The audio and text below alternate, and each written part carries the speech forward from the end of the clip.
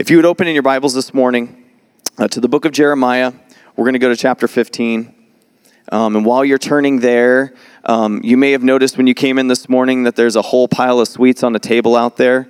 That is a fundraiser for our youth summer camp. So if you want to stop by the table on your way through the lobby when we leave this morning, encourage you to stop by there and be generous. We're raising funds to help support Kids to Go for program and just for the camp costs. So anything helps. And the kids wanted to bake some stuff. And, it's sweets for a cause. It's sweets for the Savior. I kept telling them they should just put that up there on a sign, but I don't know, maybe that was a little tacky, but I really think sweets for the Savior would be grabby, But anyway, it's for the kids in all reality. And if you haven't signed your teens up for summer camp, I encourage you to do so. We're kind of getting down to the tail end. Our camp is the last week of August, and so we're getting everyone ready to go and geared up, and I'm super excited to see what the Lord's going to do at summer camp this year. So if you haven't signed up your teens, junior high and high school are both included. Encourage you to talk to BJ, or I'll point you in the right direction. We'll get you signed up, and again, stop by the bake table afterwards. Jeremiah chapter 15. We're going to take a look at the final 3 verses in this chapter, and my prayer is that we would be really built up and encouraged this morning, that this would just draw us together, encourage us as we look at the things that Jeremiah says and we look at the way that the Lord handles them. I think we're going to find a lot of similarities with the way that we feel sometimes, with the things that we're going through, and how God comforts us in that place. And so, as most of you probably know, Jeremiah prophesied over the nation of Judah, the southern nation of Judah, and it was during the rise of the Babylonian Empire. They had already received word of the Lord. They knew through the prophet Jeremiah, even though they weren't really listening that well, that their destruction was coming at the hand of the Babylonians. And there's some really intense stuff as you read through Jeremiah. There's some intense things that are said. Even to the point, at one point of his prophecy, the Lord basically says, anyone who goes out and surrenders to the Chaldeans, to the Babylonians, will live. But if you stay in here and you're stubborn, you're going to die. I mean, that's kind of backwards, even for us, but especially for the nation of Israel who's in Jerusalem saying, nothing's going to happen to us. We'll hold out. God's always taking care of us, even though they're idolatrous and sinful and all these things. God's like, no. It's to this point where if you go out and surrender to them, you'll actually make it. Because Nebuchadnezzar had been commanded to come and destroy Jerusalem by God. God had commissioned him to do this. And so Jeremiah didn't prophesy in a time that it was very easy to be the voice of God to a people who were unreasonable, and to a people who didn't want to listen. And so it was his mission to be God's spokesman to a rebellious generation. Times that I don't think that we're too far from, church. We've been called to be God's spokesman and spokeswomen to a generation that is, on the whole, rejecting God and becoming more hostile towards those who speak his truth. And so not only does that give us the need to strengthen ourselves, but it gives us the need for each other, for community, because we're going to need the body. We're going to need each other for encouragement in this season. Jeremiah had to struggle oftentimes in a way that he felt like he was alone, and that he was the only voice at that time. And often, I can tend to feel like Jeremiah does when he expresses in his prophecy his frustration, his pain, his anger, his dejection, and his doubt. We feel like things are looking so terribly sometimes in our lives and nothing's really changing. We start to doubt God. And so prior to our text of focus this morning, in verses 15 through 18, Jeremiah is praying, and this chapter is really a dialogue that's going back and forth between God and Jeremiah. And Jeremiah is praying and he's venting, as we often do in verses 15 through 18. He wants justice for what he suffered, and he declares that he's spoken God's words, and he's been disgraced for it, and he feels isolated, and he feels alone. And then in verse 18, he says this, "Why has my pain become unending, my wound incurable, refusing to be healed? You," he's speaking to God, "truly have become like a mirage to me, water that is not reliable." Okay, now we all immediately understand this picture, I think. A mirage is something that's deceptive, yes? It's not actual water. It's not actually able to, revive us in any way. In fact, it's deceptive. It's a lie. Yeah, Jeremiah just told God that he felt deceived by him. Now, what's funny is we look at the reality of some of these things. If you ever read, especially your Old Testament, if you read your Old Testament, you see some of the things that are said to God by, like Moses or by Jacob or by the prophets as they struggle. It's kind of startling because we look at it and we're like, wow, it's really shocking that God didn't just these guys upside the head, just smack them and be like, what's wrong with you? Or just end them and find someone who is more compliant. And that immediately makes me think about myself.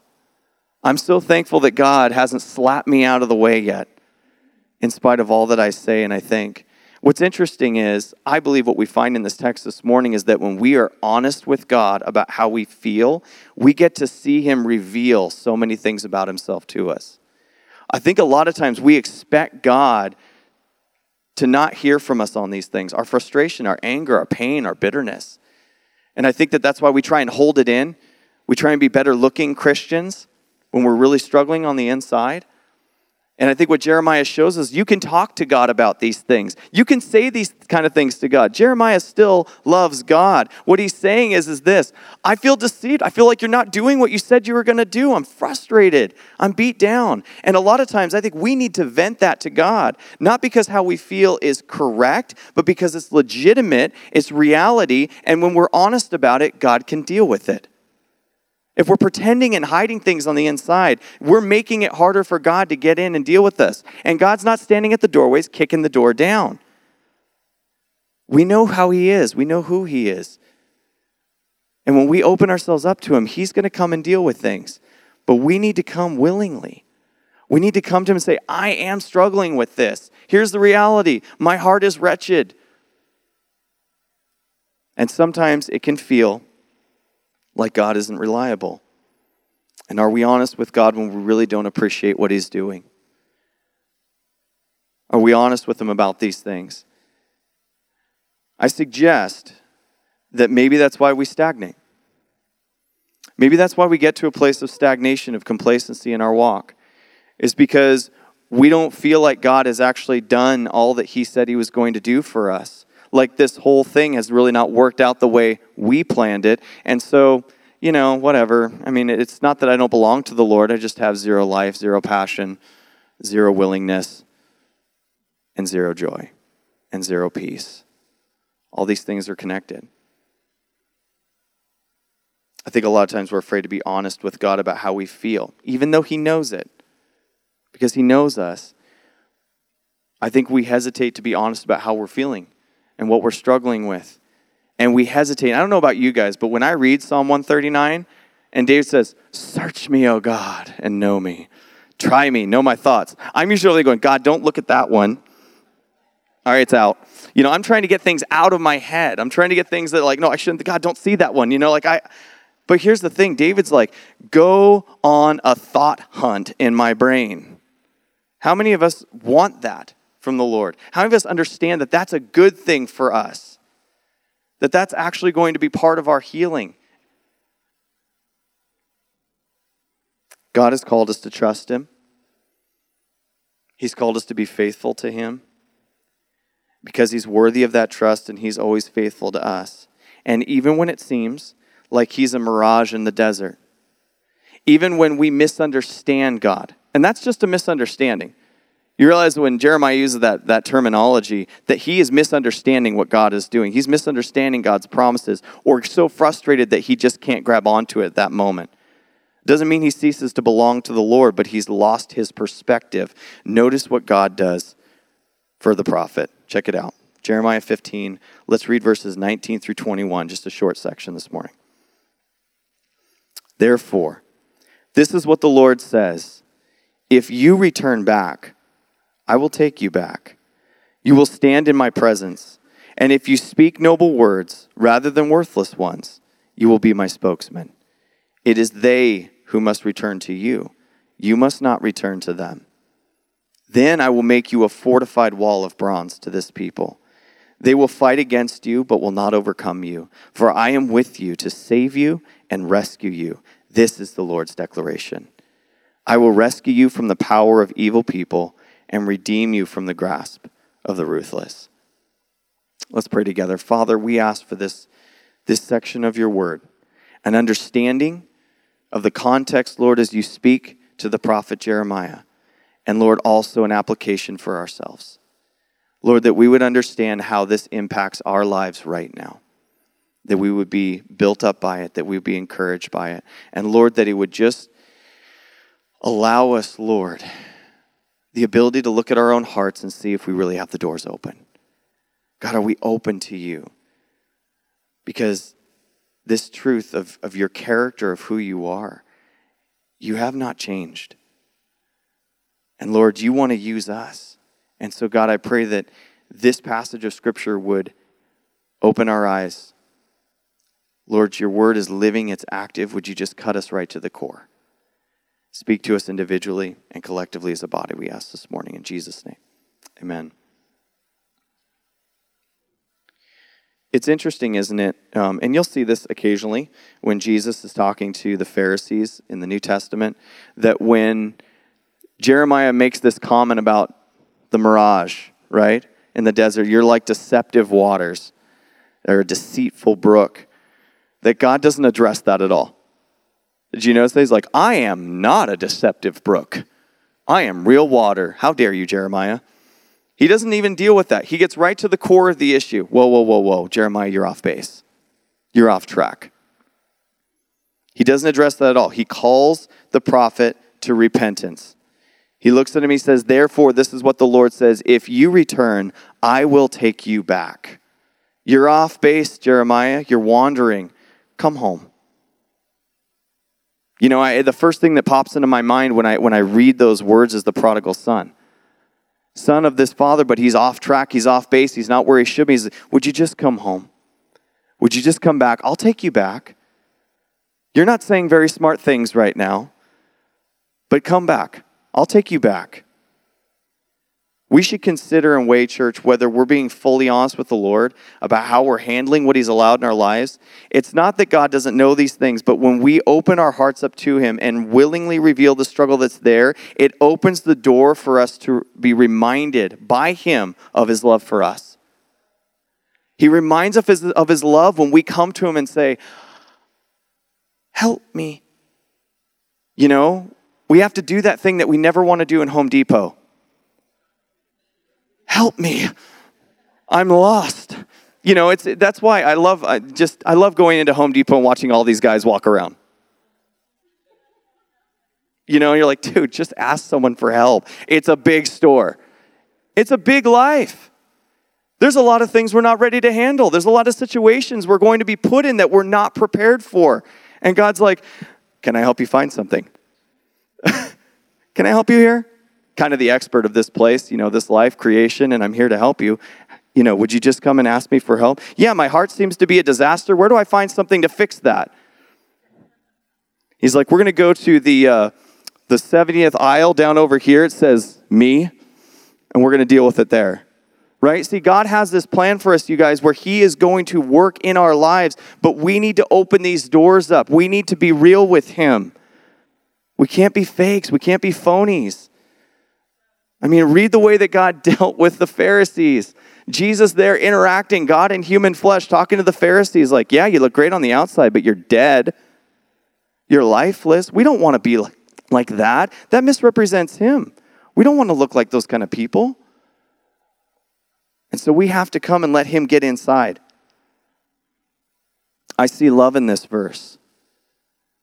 I see love in the way that God responds to him, because Jeremiah just said something that was really offensive. And God says, if you return, I'll take you back. You know, I don't know if it was my upbringing. I don't know what it was. The way that I used to read the scriptures, but so many times I felt like I read the words of God angrily. You know, all right, fine, I'll take you back. I don't think that's the way the Lord says this.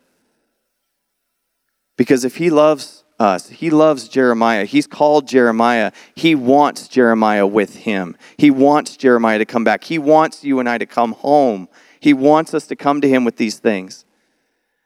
These are words of love. Jeremiah was still the Lord's spokesman, but in his heart, there were these unworthy thoughts of God. And he was expressing these things. And Jeremiah had to purge his heart. He had to devote only to the truth concerning God. He was expressing the things in him that were wrong, and God wanted to deal with those things because we can't misrepresent God. And when we feel that way, we misrepresent him. And so the Lord wants to deal with that. Church, we're always going through sanctification. We're going through this process of being molded and shaped and made to be more and more like him. It's not to become more and more who I truly am as an individual.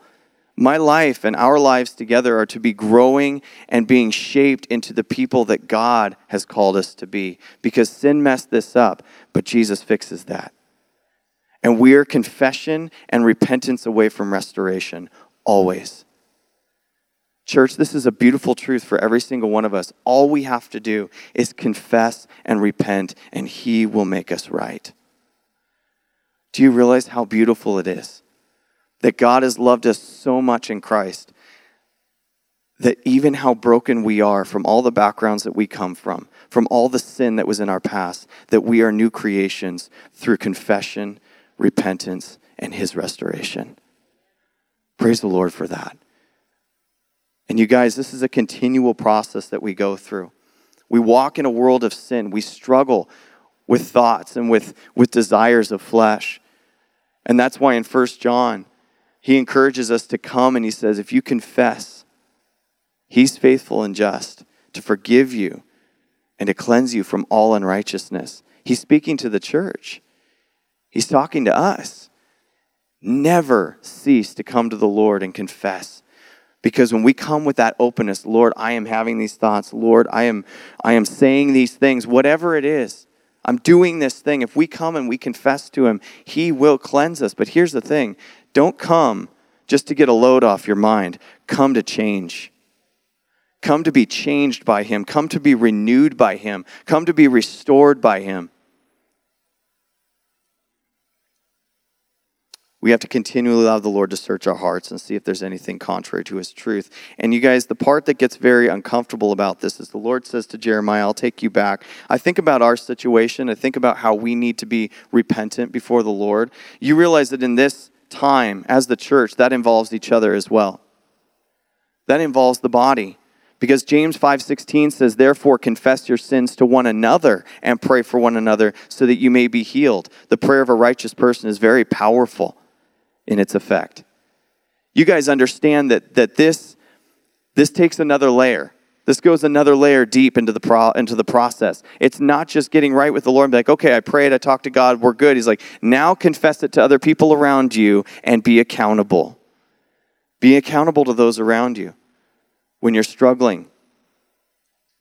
And just as Jeremiah was God's spokesman, so long as he spoke noble words and not worthless words, like suggesting that God is deceptive water. That's a worthless word. So too, as the church, we have to speak the truth of God regardless of our culture because of who we've been called to be. And so as we look at the things that need to change within me, the accountability we should have in the body, then he says, now change your speech. You come back to me, I'll receive you back. He says, you'll stand in my presence. In other words, God will raise him up to this place where you can stand in my presence. That's a big deal. And then he says, if you speak noble words rather than worthless ones, you will be my spokesman. You see, you're not speaking for God when you're saying things that are garbage. I'm not speaking for God when I'm just talking out of my own self-interest. And in order to be God's spokesman, we have to have his words on our lips. We have to have his words in our mouths. That's what being a spirit-filled believer looks like. Because we're called to be his ambassadors, and our message has to be clear. We have to live a life that looks like what we want others to live, but our words have to be clear. As Paul said in 2 Corinthians 5:20, therefore we are ambassadors for Christ, since God is making his appeal through us. We plead on Christ's behalf, be reconciled to God. You can't say those words and not be reconciled yourself. Not without being a hypocrite. So church, we have to be legitimate in these things. We have to be those who are opening ourselves up. If we want to be a spokesman, we have to take these steps first. And here's what God's saying to Jeremiah. You've got an issue, and I have a job for you to do, but we need to get you right before you can do your job right. You need to be in a right place before you can do this. And just as the Lord reminded him in verse 19 of our text, it is they who must return to you. You must not return to them. That's a powerful statement. Who is they in this text? It's the people, right? The people that God had brought into this land and who had turned their backs on him, who were idolatrous and were failing. He says, you can't go back to being like them. You have to call them to come to you. The way that this is written in the Hebrew is really fascinating. Basically, what he's saying is this, if you could visualize it, he's saying, you have to pull them up without letting them pull you down. Do you realize the kind of strength you need to do that? Who has the stronger position, the people on the ground or the people up on the chair? You know, we do these team building exercises every now and then. You do those kinds of things, right? You don't have as much leverage when you're up above, you're being pulled down, your weight's carrying you down. It just makes sense, right? Someone who's standing on flat ground, who's pulling down, has more strength. So he says, you have to pull people up, Jeremiah, without letting them pull you down. You realize you're in a supernatural help situation now. You're in a situation where you need God to strengthen you. He's like, you can't do this without me. You need me to strengthen you to stand strong and pull people up. You see, if you're trying to do it on your own strength, it's never going to work. And so, church, we have to rely on him. We sing the song here ever so often, I can rely on you. There's nothing else that we can rely on like the Lord. There's no one higher. And so when we rely on Christ, he will strengthen us to do things that we could not ordinarily do. Paul gave us the same reminder, if you remember, in Romans chapter 12, verse 2. The same type of idea that he gives to Jeremiah here when he says, you must not return to them.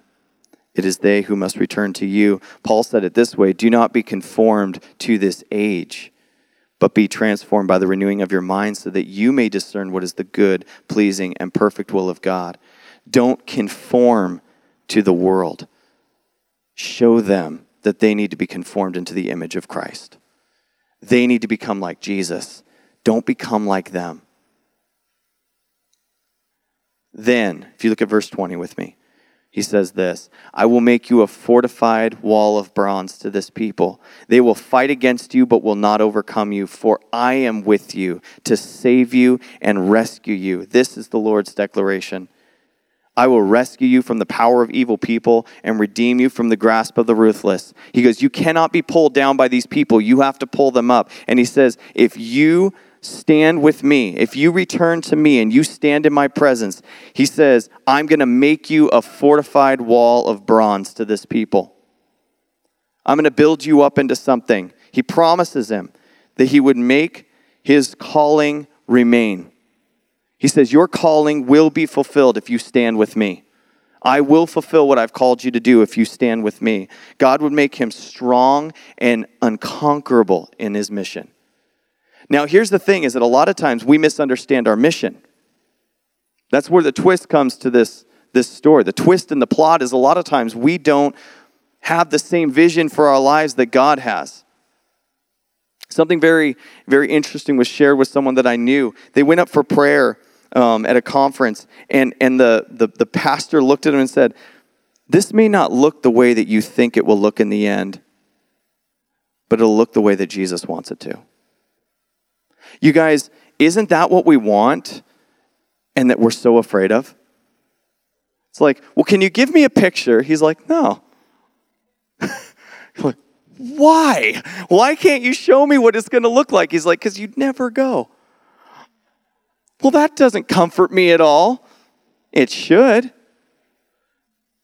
Because if it's requiring you to trust in the Lord all the way to get there, then you're doing the right thing.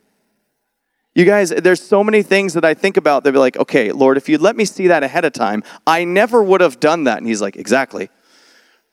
That's the point.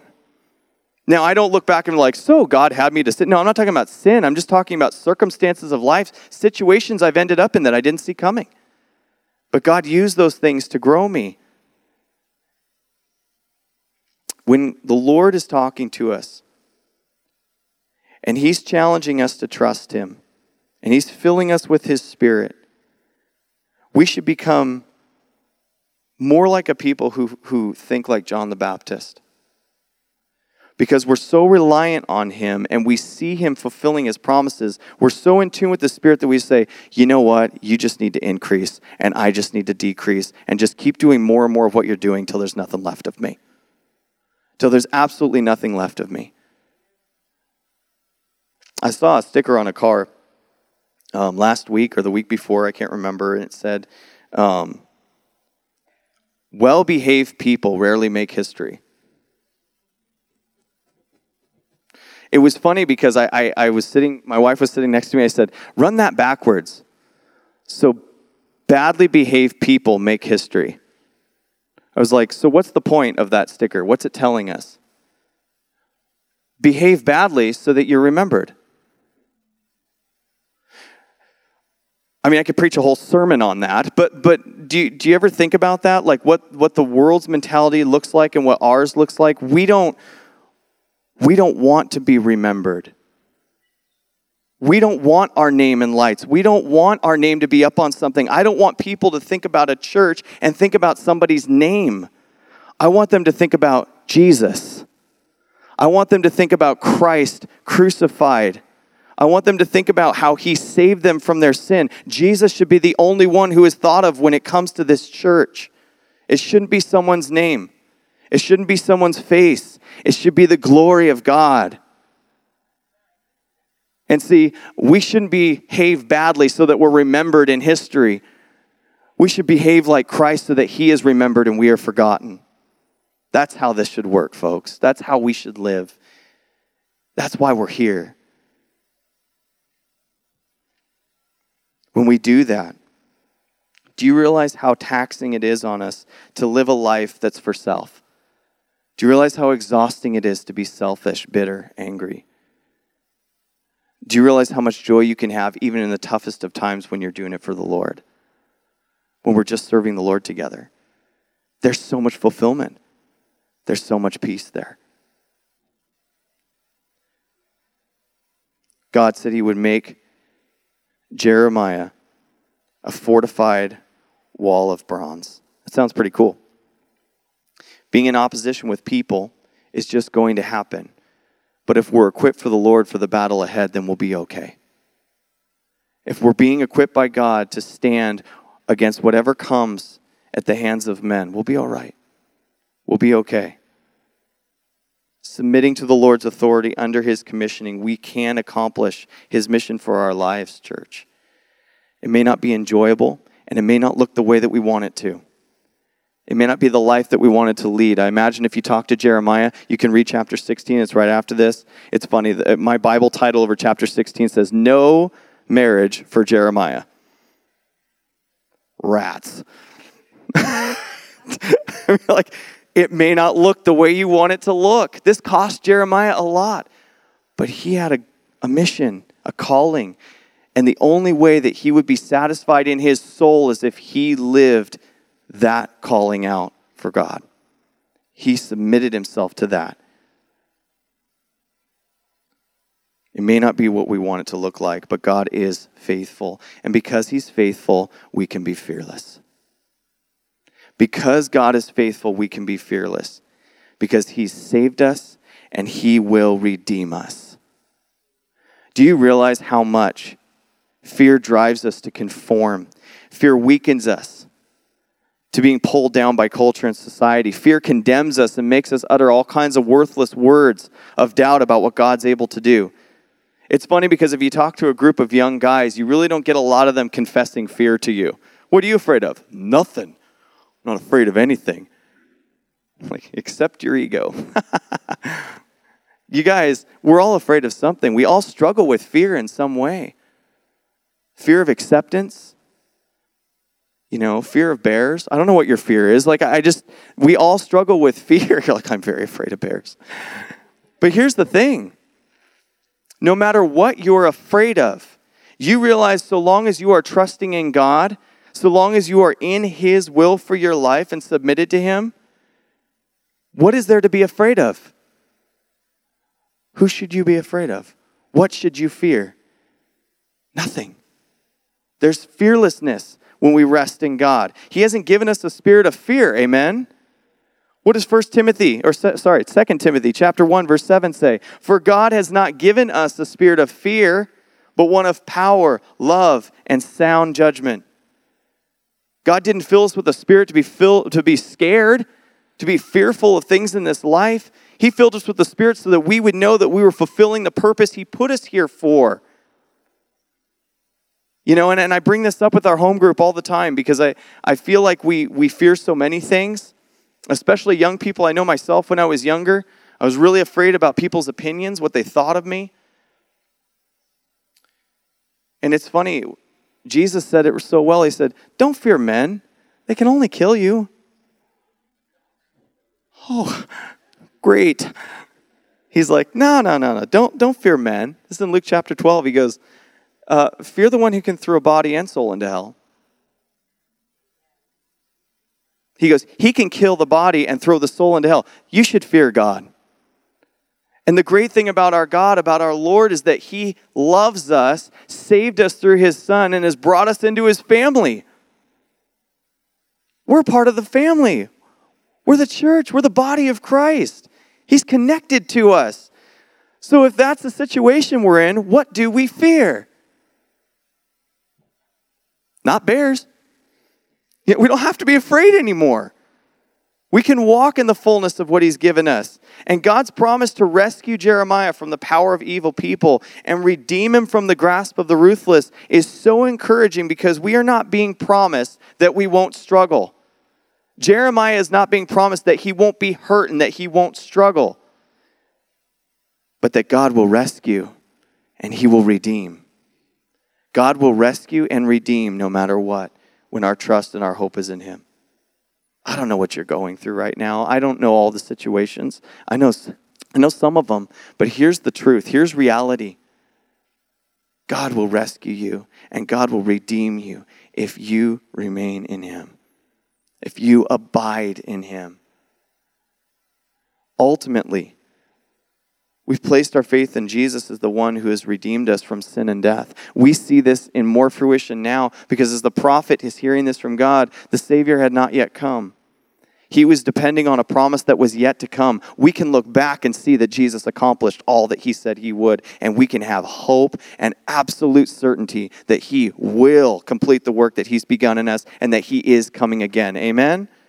Church, invigorate yourself with these types of things. Never forget Jesus comes again. Never forget that the King returns. Any day. Right now, please. Before Mike finishes this sermon. You guys, it's so encouraging. And interestingly enough, if you do a little word study, the Hebrew word here that he uses for redeem is the word padah, and it means ransom.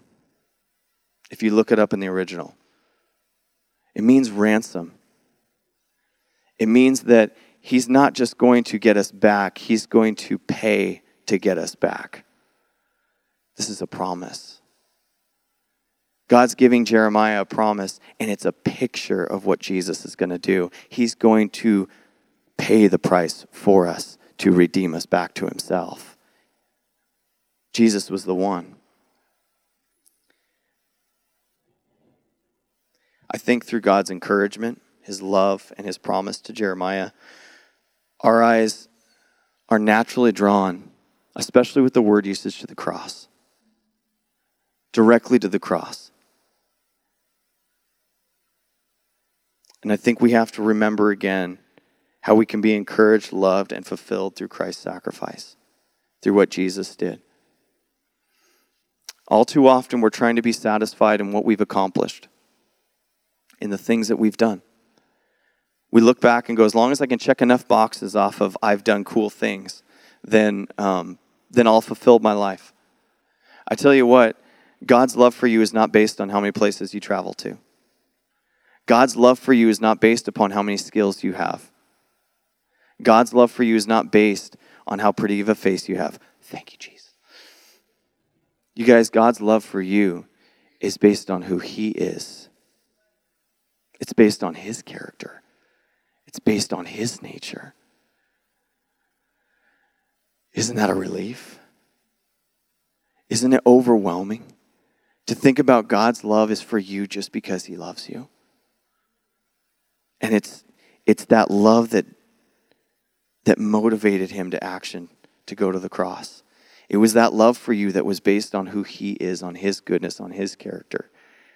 that he sent Jesus to die for every single one of us.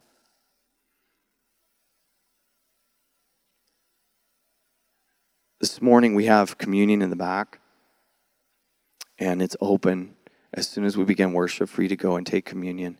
And I just want to remind you of what Jesus said. He said real simply, when he was sitting at that table with his disciples, he took the bread. He said, "This is my body, which is given for you. And do this in remembrance of me." He said, "This is given for you based on his love for us." And he took the cup and he said, "This cup is the new covenant, my blood. Do this as often as you drink it in remembrance of me."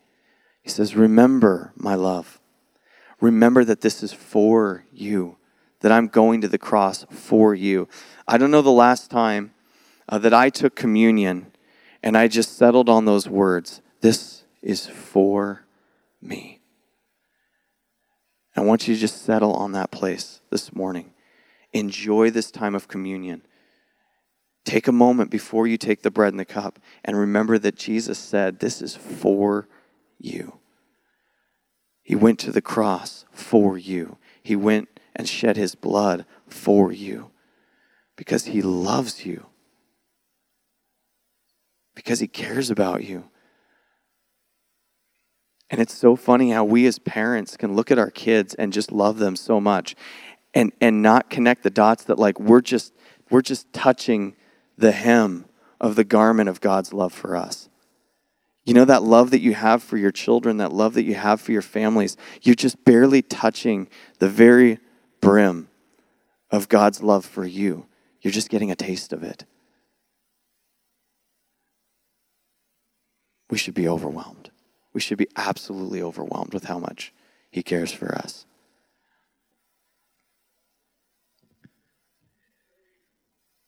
Church, I encourage you to do this morning.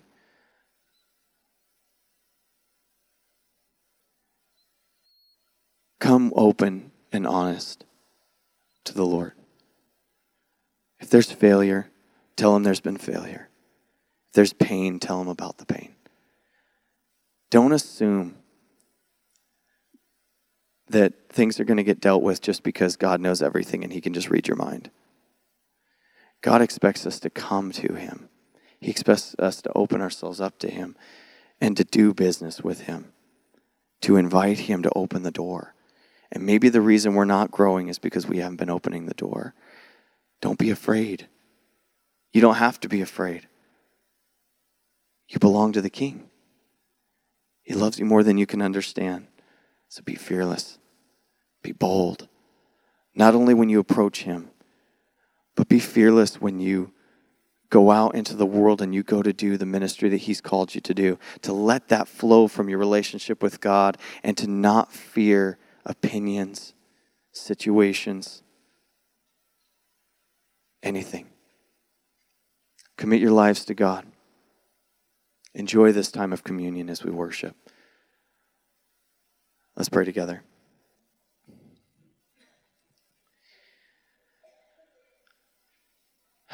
Lord, it's overwhelming. Jesus, that you would sacrifice yourself for us. Lord, who are we that you're mindful of us? And yet you have given us the honor of being your children. And by your sacrifice, your body and your blood, we have been made clean. We just remember that this morning. And we thank you from the bottom of our hearts. Thank you, Jesus, for your redemption, for your rescue. God, maybe there are some here this morning as communion is happening and they need prayer. Lord, I just ask that they would come forward, that they would turn to someone next to them and just ask that they would be encouraged, Lord, in your spirit. Holy Spirit, move in this room freely as we open our hearts to you and confess, Lord, so that we might be healed. Wrap us in your arms. Remind us that you have this. you've got this. Whatever situation we're in, you've got it. We can trust you.